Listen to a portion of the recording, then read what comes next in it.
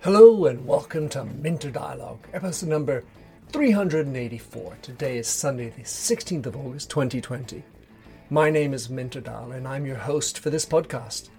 First, I'd like to give a shout out and thanks to Clarice Gomez for putting up a 5-star review of the show. Please consider to drop in your rating and review, and don't forget to subscribe to catch all the future episodes. This week's interview is with Sharma Haider. Sharma is CEO of Zen Media. She's 2 times best-selling author, keynote speaker, a media correspondent for Forbes and Inc., and has been rated 4 times as LinkedIn's top voice in marketing. In this conversation with Sharma, you'll learn about how to optimize your digital marketing approach and resources, how to allow for your personality as an executive, how best to drive your brand share voice, and how to navigate political issues. You'll find all the show notes on minterdial.com. Please now enjoy the show.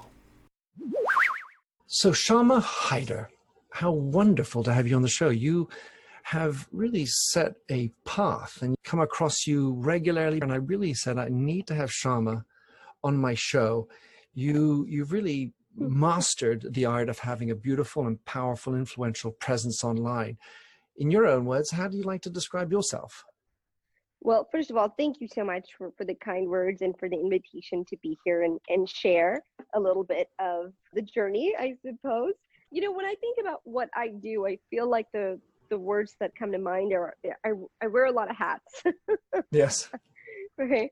And so a big chunk of my life in my past was professionally defined.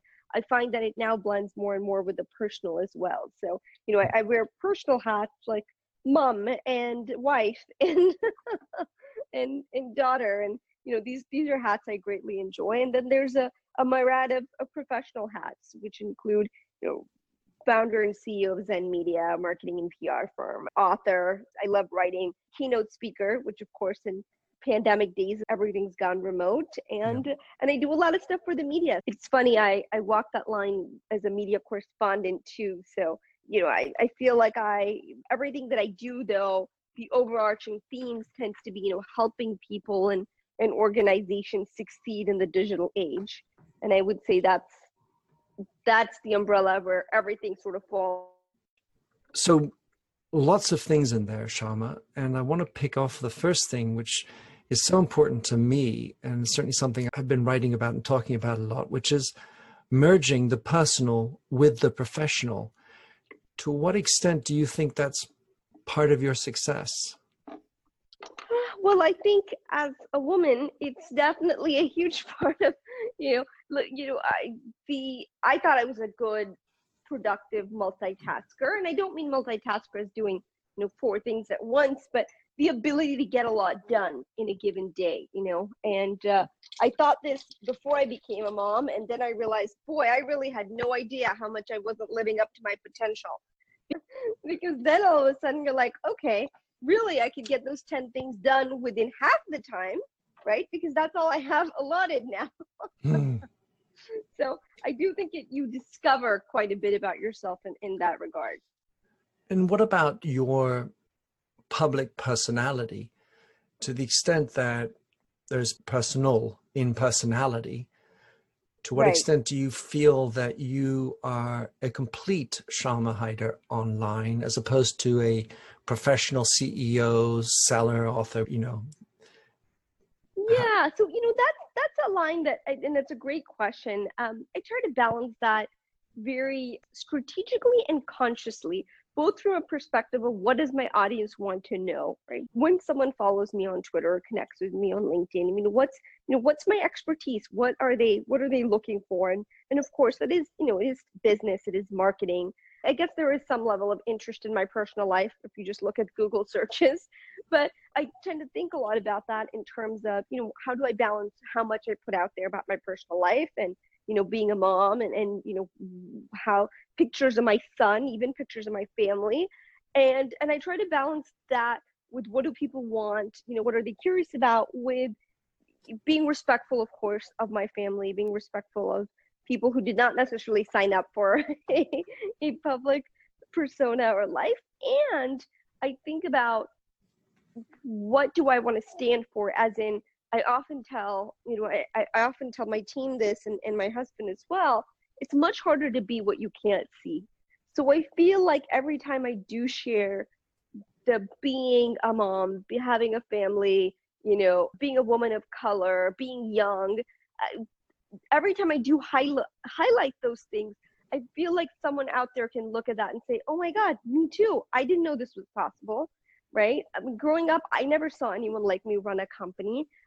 Rarely saw anyone look like me on TV that wasn't, playing a Kardashian or wasn't, you just don't see that. And so I feel a certain level of responsibility to a global audience, many who I've never met, to be able to be that. And occasionally I'll get that email on Instagram from, a 19-year-old young lady who says, oh my God, I love your stuff. I follow it. I'm so, so thrilled to have discovered this. And I really want this as a career, or, I really look up to you. And I enjoy that, because not from a place of like an ego perspective, which of course it's nice, right? But more from a place of, I feel like, yes, what I'm doing is working, because part of my goal is to inspire. It is to have people look and say, okay, wow, if she can do that, I can do that. I've observed that type of a trait of allowing for the personal sphere in the professional to be much more engaging and naturally more authentic, to the extent that you allow at least a portion of it into the public sphere. Obviously, we're not talking about dirty laundry, but up to that point. And so my question then becomes, when you're working with your clients at Zen Media, what is your line with regard to that? And I want to get into the particular topic of allowing personal opinions about politics, for example. Yeah, and it's funny, I give them much of the same advice as I follow myself, which is, you look at your audience. How many people's audiences really, and this is, again, differs based on, who you serve. At Zen Media, our clients are so diverse. I mean, we have clients all over the political spectrum. And I try to remind them that they have customers all over the political spectrum. So I think it is a fine line, especially with everything happening in the US right now, where, where I do think for brands, while taking a stance is important, not alienating, your audience is also important. So I think, it takes, of course, in the world of communications and PR, it takes a certain level of finesse. It takes a certain level of savvy to sort of navigate these waters. I so agree. And I think that the issue becomes whether you're prepared to stand for something or feel that you need to water down everything to please everybody. Yeah. And, again, so much of it depends on your audience, what you're trying to do, your leadership. I mean, some clients are naturally more comfortable, the leadership is more comfortable taking a stance than others. And I feel like my job and our job as an agency and professionals is to help navigate that based on their constraints, and help encourage where it makes sense to stretch a little bit, but again, be very respectful of what it is that they believe in, and what their stance is. I think you can't tell people how to feel or what to think. I think you could just use that. And, you look at the end goal, right? When people come to us, it's usually because they want more leads, sales, they want, to increase share of voice. And so these are the kind of challenges we solve. So we look at this as part of the bigger picture, not necessarily as a standalone. And when you have those conversations, Shama, because I mean, I have similar types of conversations, but I certainly don't get into the nitty gritties of digital marketing. I tend to sort of want to push in on things like, what is their overall strategy? And I just wonder to what extent, when someone says, hey, listen, Shama, I need this campaign, I need to break through, I need to have huge following, whatever the issues that one typically has. Well, you say, well, I bring my personality into the flavor. That's how I've got to where I've got to. The conversation, the pushback, the challenge with corporate organizations is, I'm just a stiff. I'm a person running a company. I'm the CEO. I'm not the individual behind the CEO. I don't want that part out of me. And as a company, as a brand, so often well, they kind of put up a wall that doesn't allow them to express what others might consider to be more authentic, more accessible. Yeah, it's such a fine line. And what I find is most important is to focus on the value that you give your audience, right? The thing is, everyone has a brand today. The only question is it by default or by design?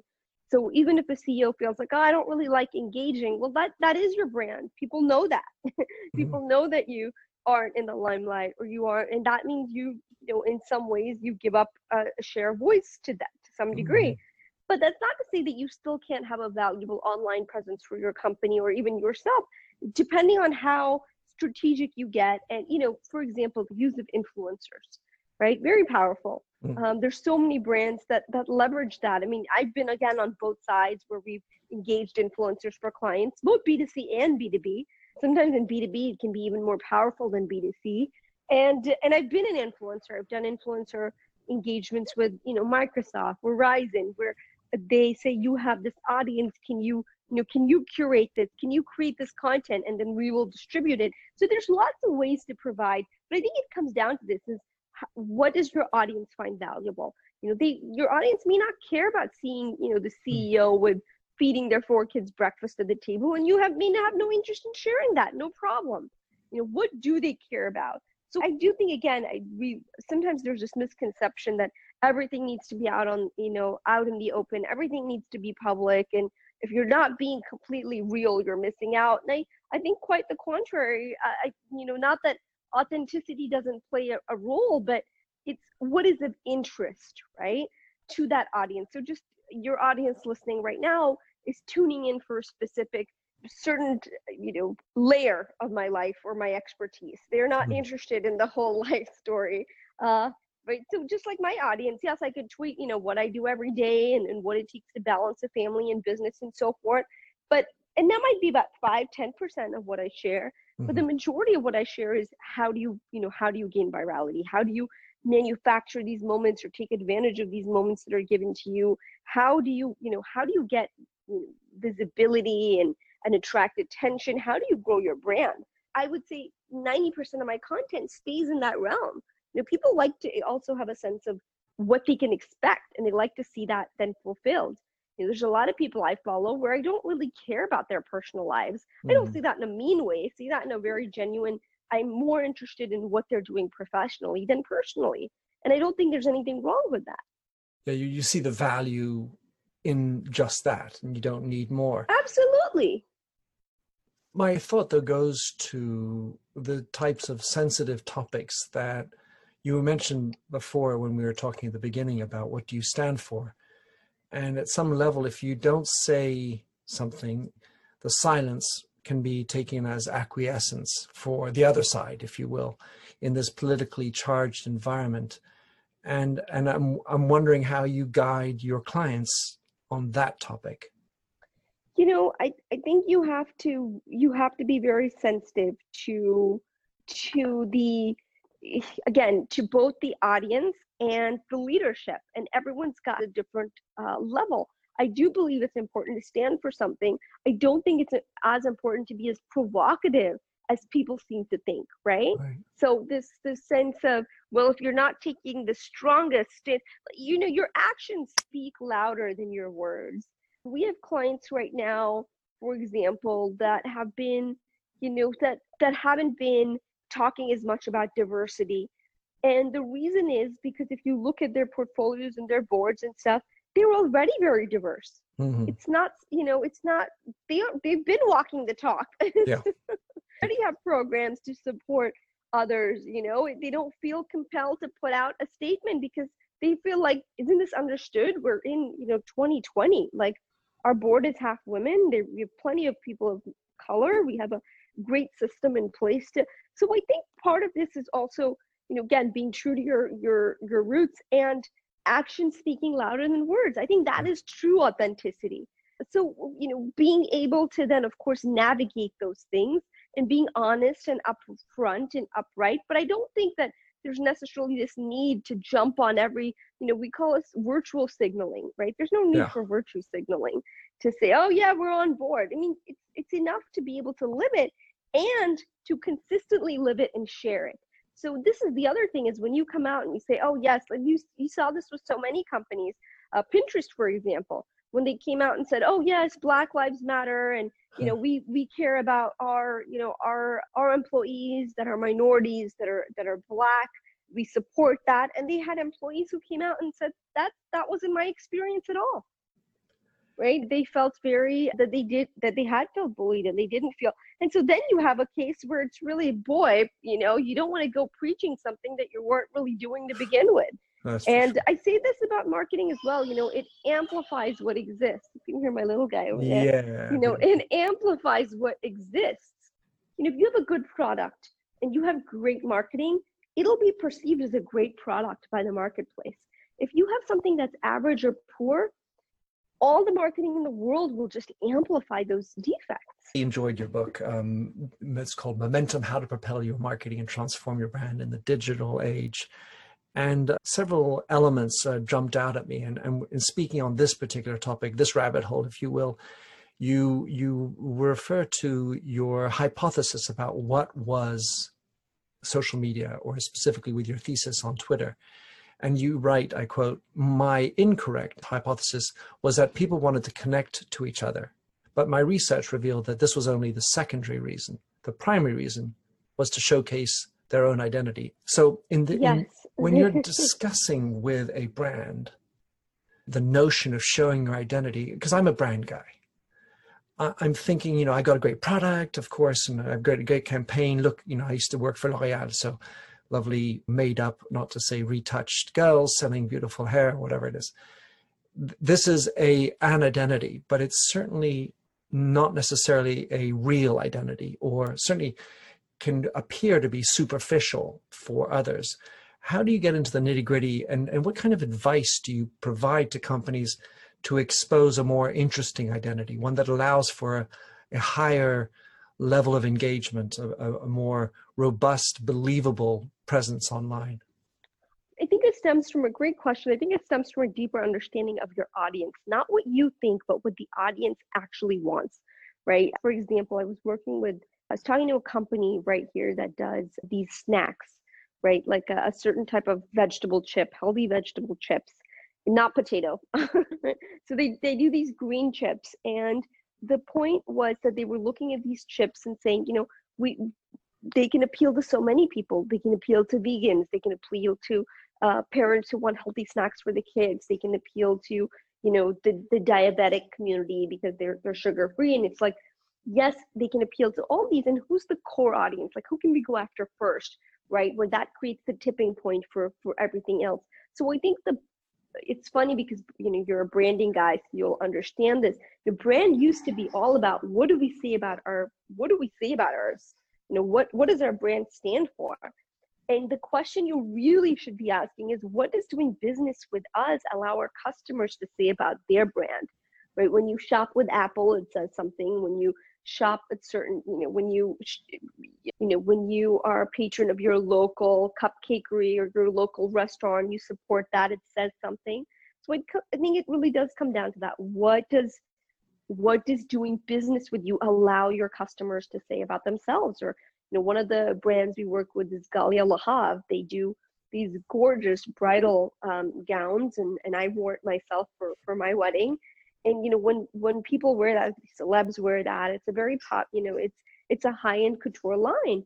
And it's not just about the dress. It is about the brand. It is about, that dress. Like you said, you were with L'Oreal, right? So when people shop certain brands, more and more brands need to think about, well, what is it about the consumer identity that really clicks here? And you said this need for data. Just there's one more piece of this, which I just wanted to share, which is I was saddened that it's not about connecting with one another, because I feel that on a meta level, Shama, that the world is missing connection, and that the ability for conversation and connection, and I'm not talking because of a lockdown pandemic, much more endemically in our society, an issue is we are losing conversation and going into silos and not being able to converse and connect with a more broad audience. So that was why I really tagged into that particular piece. Yeah. Yeah, I mean, comment that if you wish. No, I think I absolutely, and I think it's all about that balance between what you're trying to achieve and then what is going to resonate with your audience, and that's going to look a little bit different for every brand. In order to get this data from your audience, so we've established that you really need to know your audience. What are they looking for? You need to have data. And you, of course, you talk a lot about trust and the importance of having that data. But the issue somehow is gaining that trust to get the good data, the one that says, oh, click here, click here if you're willing to share your data. Click here if you're willing to get personalized ads. And how do you articulate or you help companies gain more trust with their audience? Trust is gained through multiple small things. People think trust is gained through sort of, these big grand gestures, but really the brands that are very trusted are the brands that are built trust with small little things over time. And you even look at Amazon, right? In some ways, there's a lot of mistrust around that brand, and yet consumers continue to flock there because they feel safe, right? They feel like, hey, if something doesn't work out, I can return it. Even though their customer service isn't top notch, so to speak, but they feel like, it's that perception. So I think that's really interesting too, is trust isn't just the reality, it's the perception. And I think so many brands sometimes do all these things. I talk to brands all the time that say, we've been in business for 30, 40 years, our products are better than our competitors, or, we're the best, yet our competitor gets, the business, or they win. And I say, you know what, because it doesn't matter who's the best, it only matters who's perceived as the best.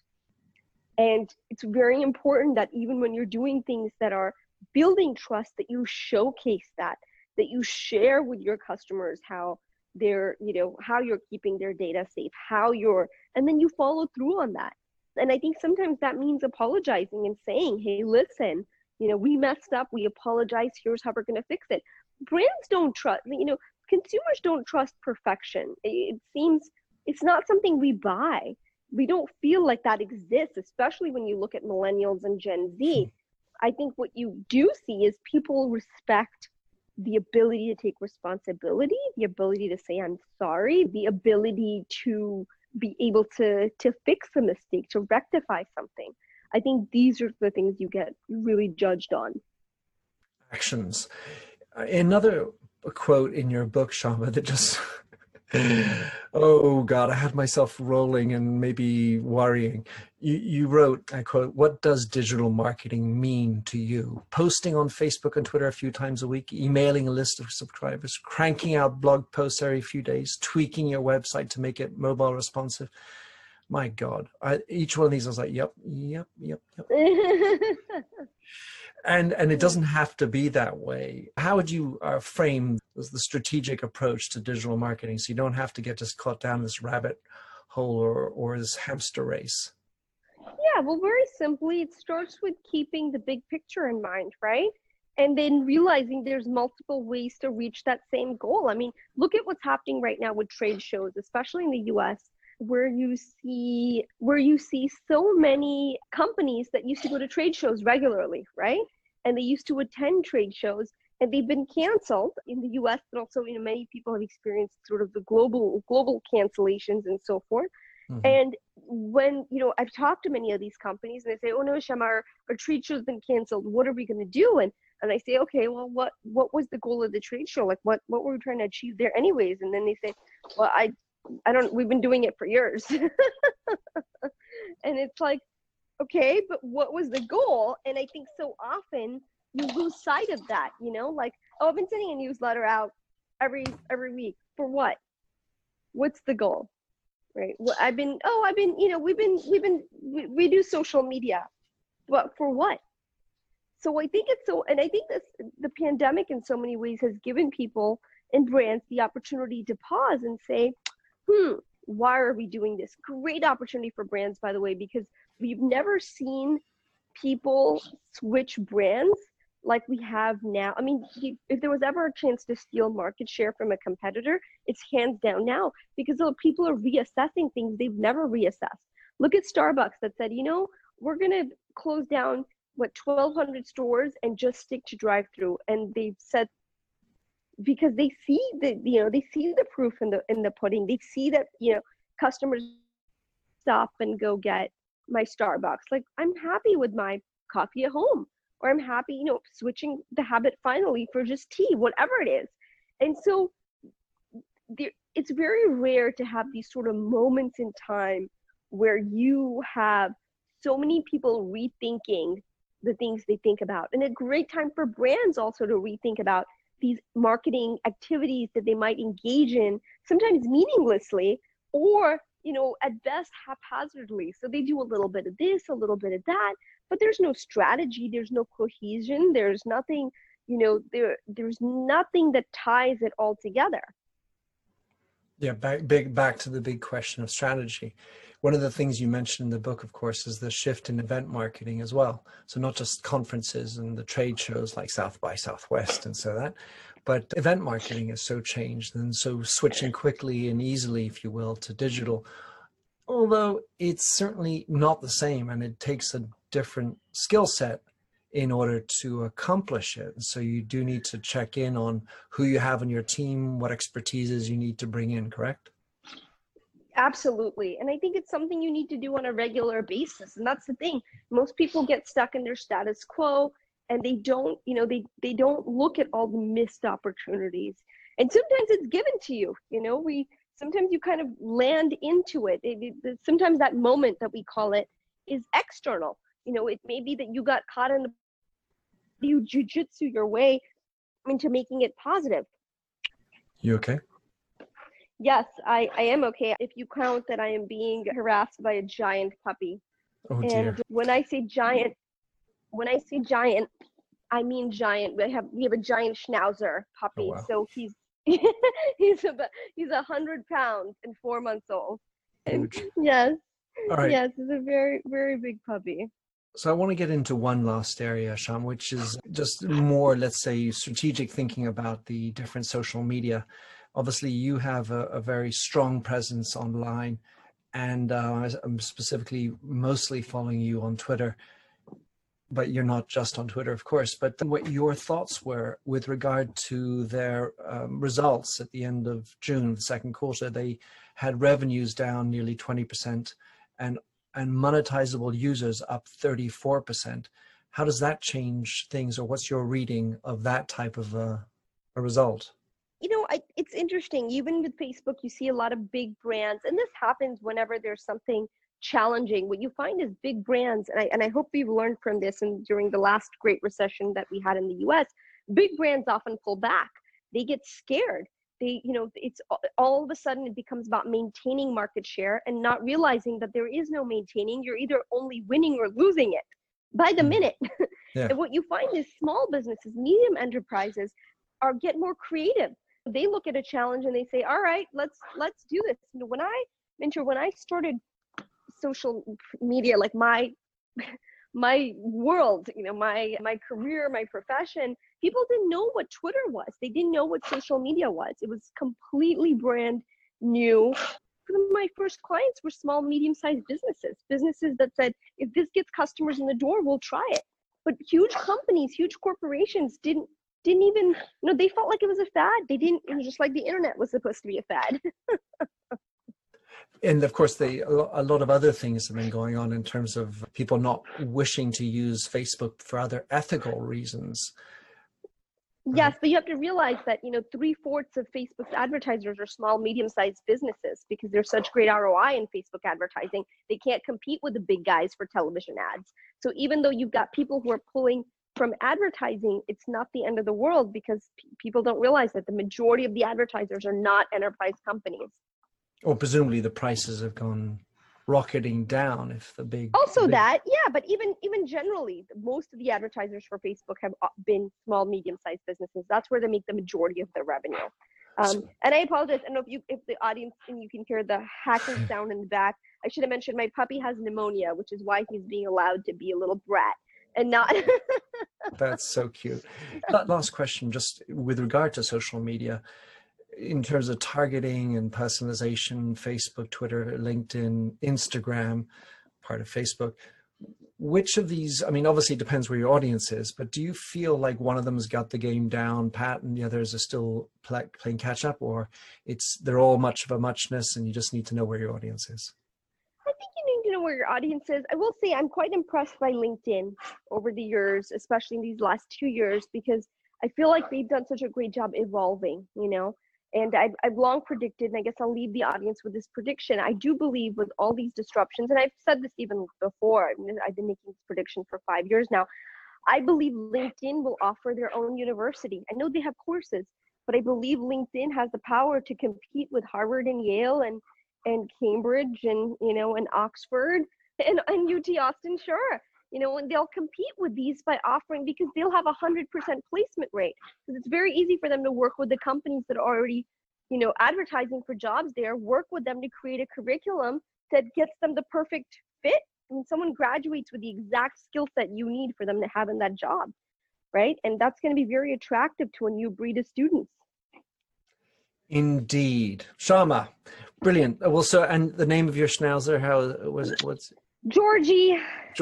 Well, hi to Georgie. How can people follow you, connect, obviously get your books? What's the best way? Zenmedia.com is where all our information can be found. And of course, pick your poison. If you just Google my name, you'll find all the different social platforms that I'm on. I'm more than happy to connect.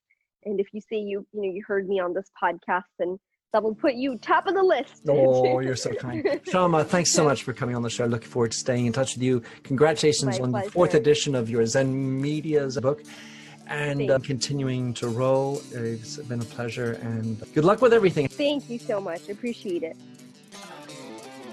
Thanks for having listened to this recording of the Minter Dialogue Show. You'll find the show notes and other blog posts on minterdial.com. If you enjoyed the show, please head over to iTunes to give a rating and review. And to finish, here's a song I wrote with Stephanie Singer, A Convinced Man.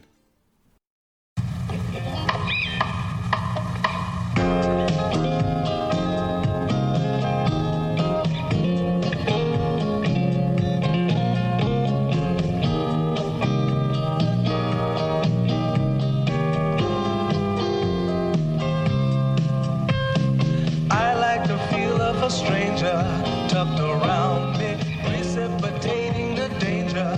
To feel free, trust is the reason. Still, I won't toe the line.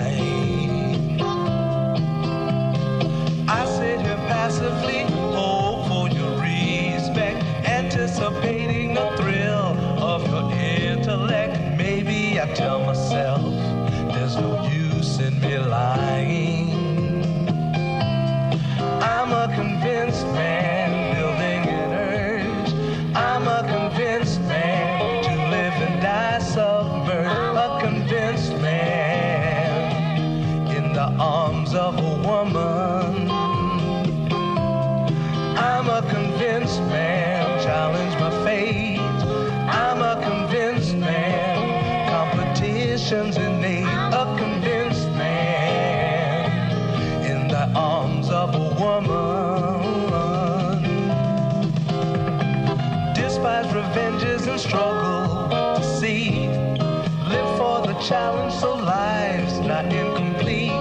What's wrong with challenge? I know soon we all die.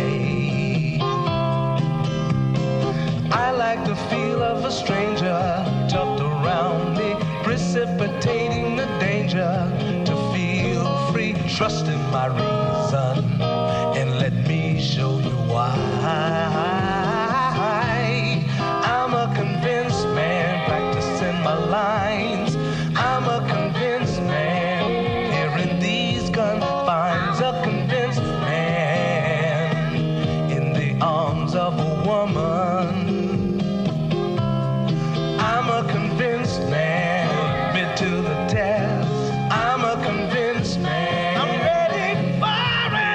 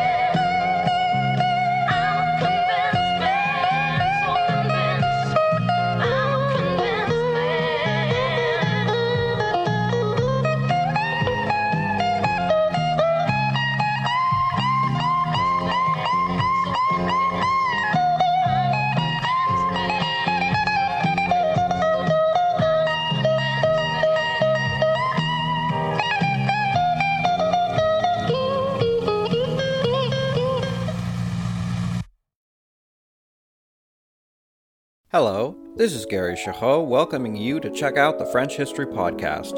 Our main show covers the history of France from the first humans until present. If you liked Mike Duncan's The History of Rome and wanted a similar program covering the land of beauty, culture, and love, we are exactly that. We also host world-renowned scholars who have delivered guest episodes on their specialties, including 18th century pirates, revolutionary booksellers in 20th century Paris, the special friendship between the Marquis de Lafayette and Thomas Jefferson, and numerous others. Learn what you love and listen to the French History Podcast today.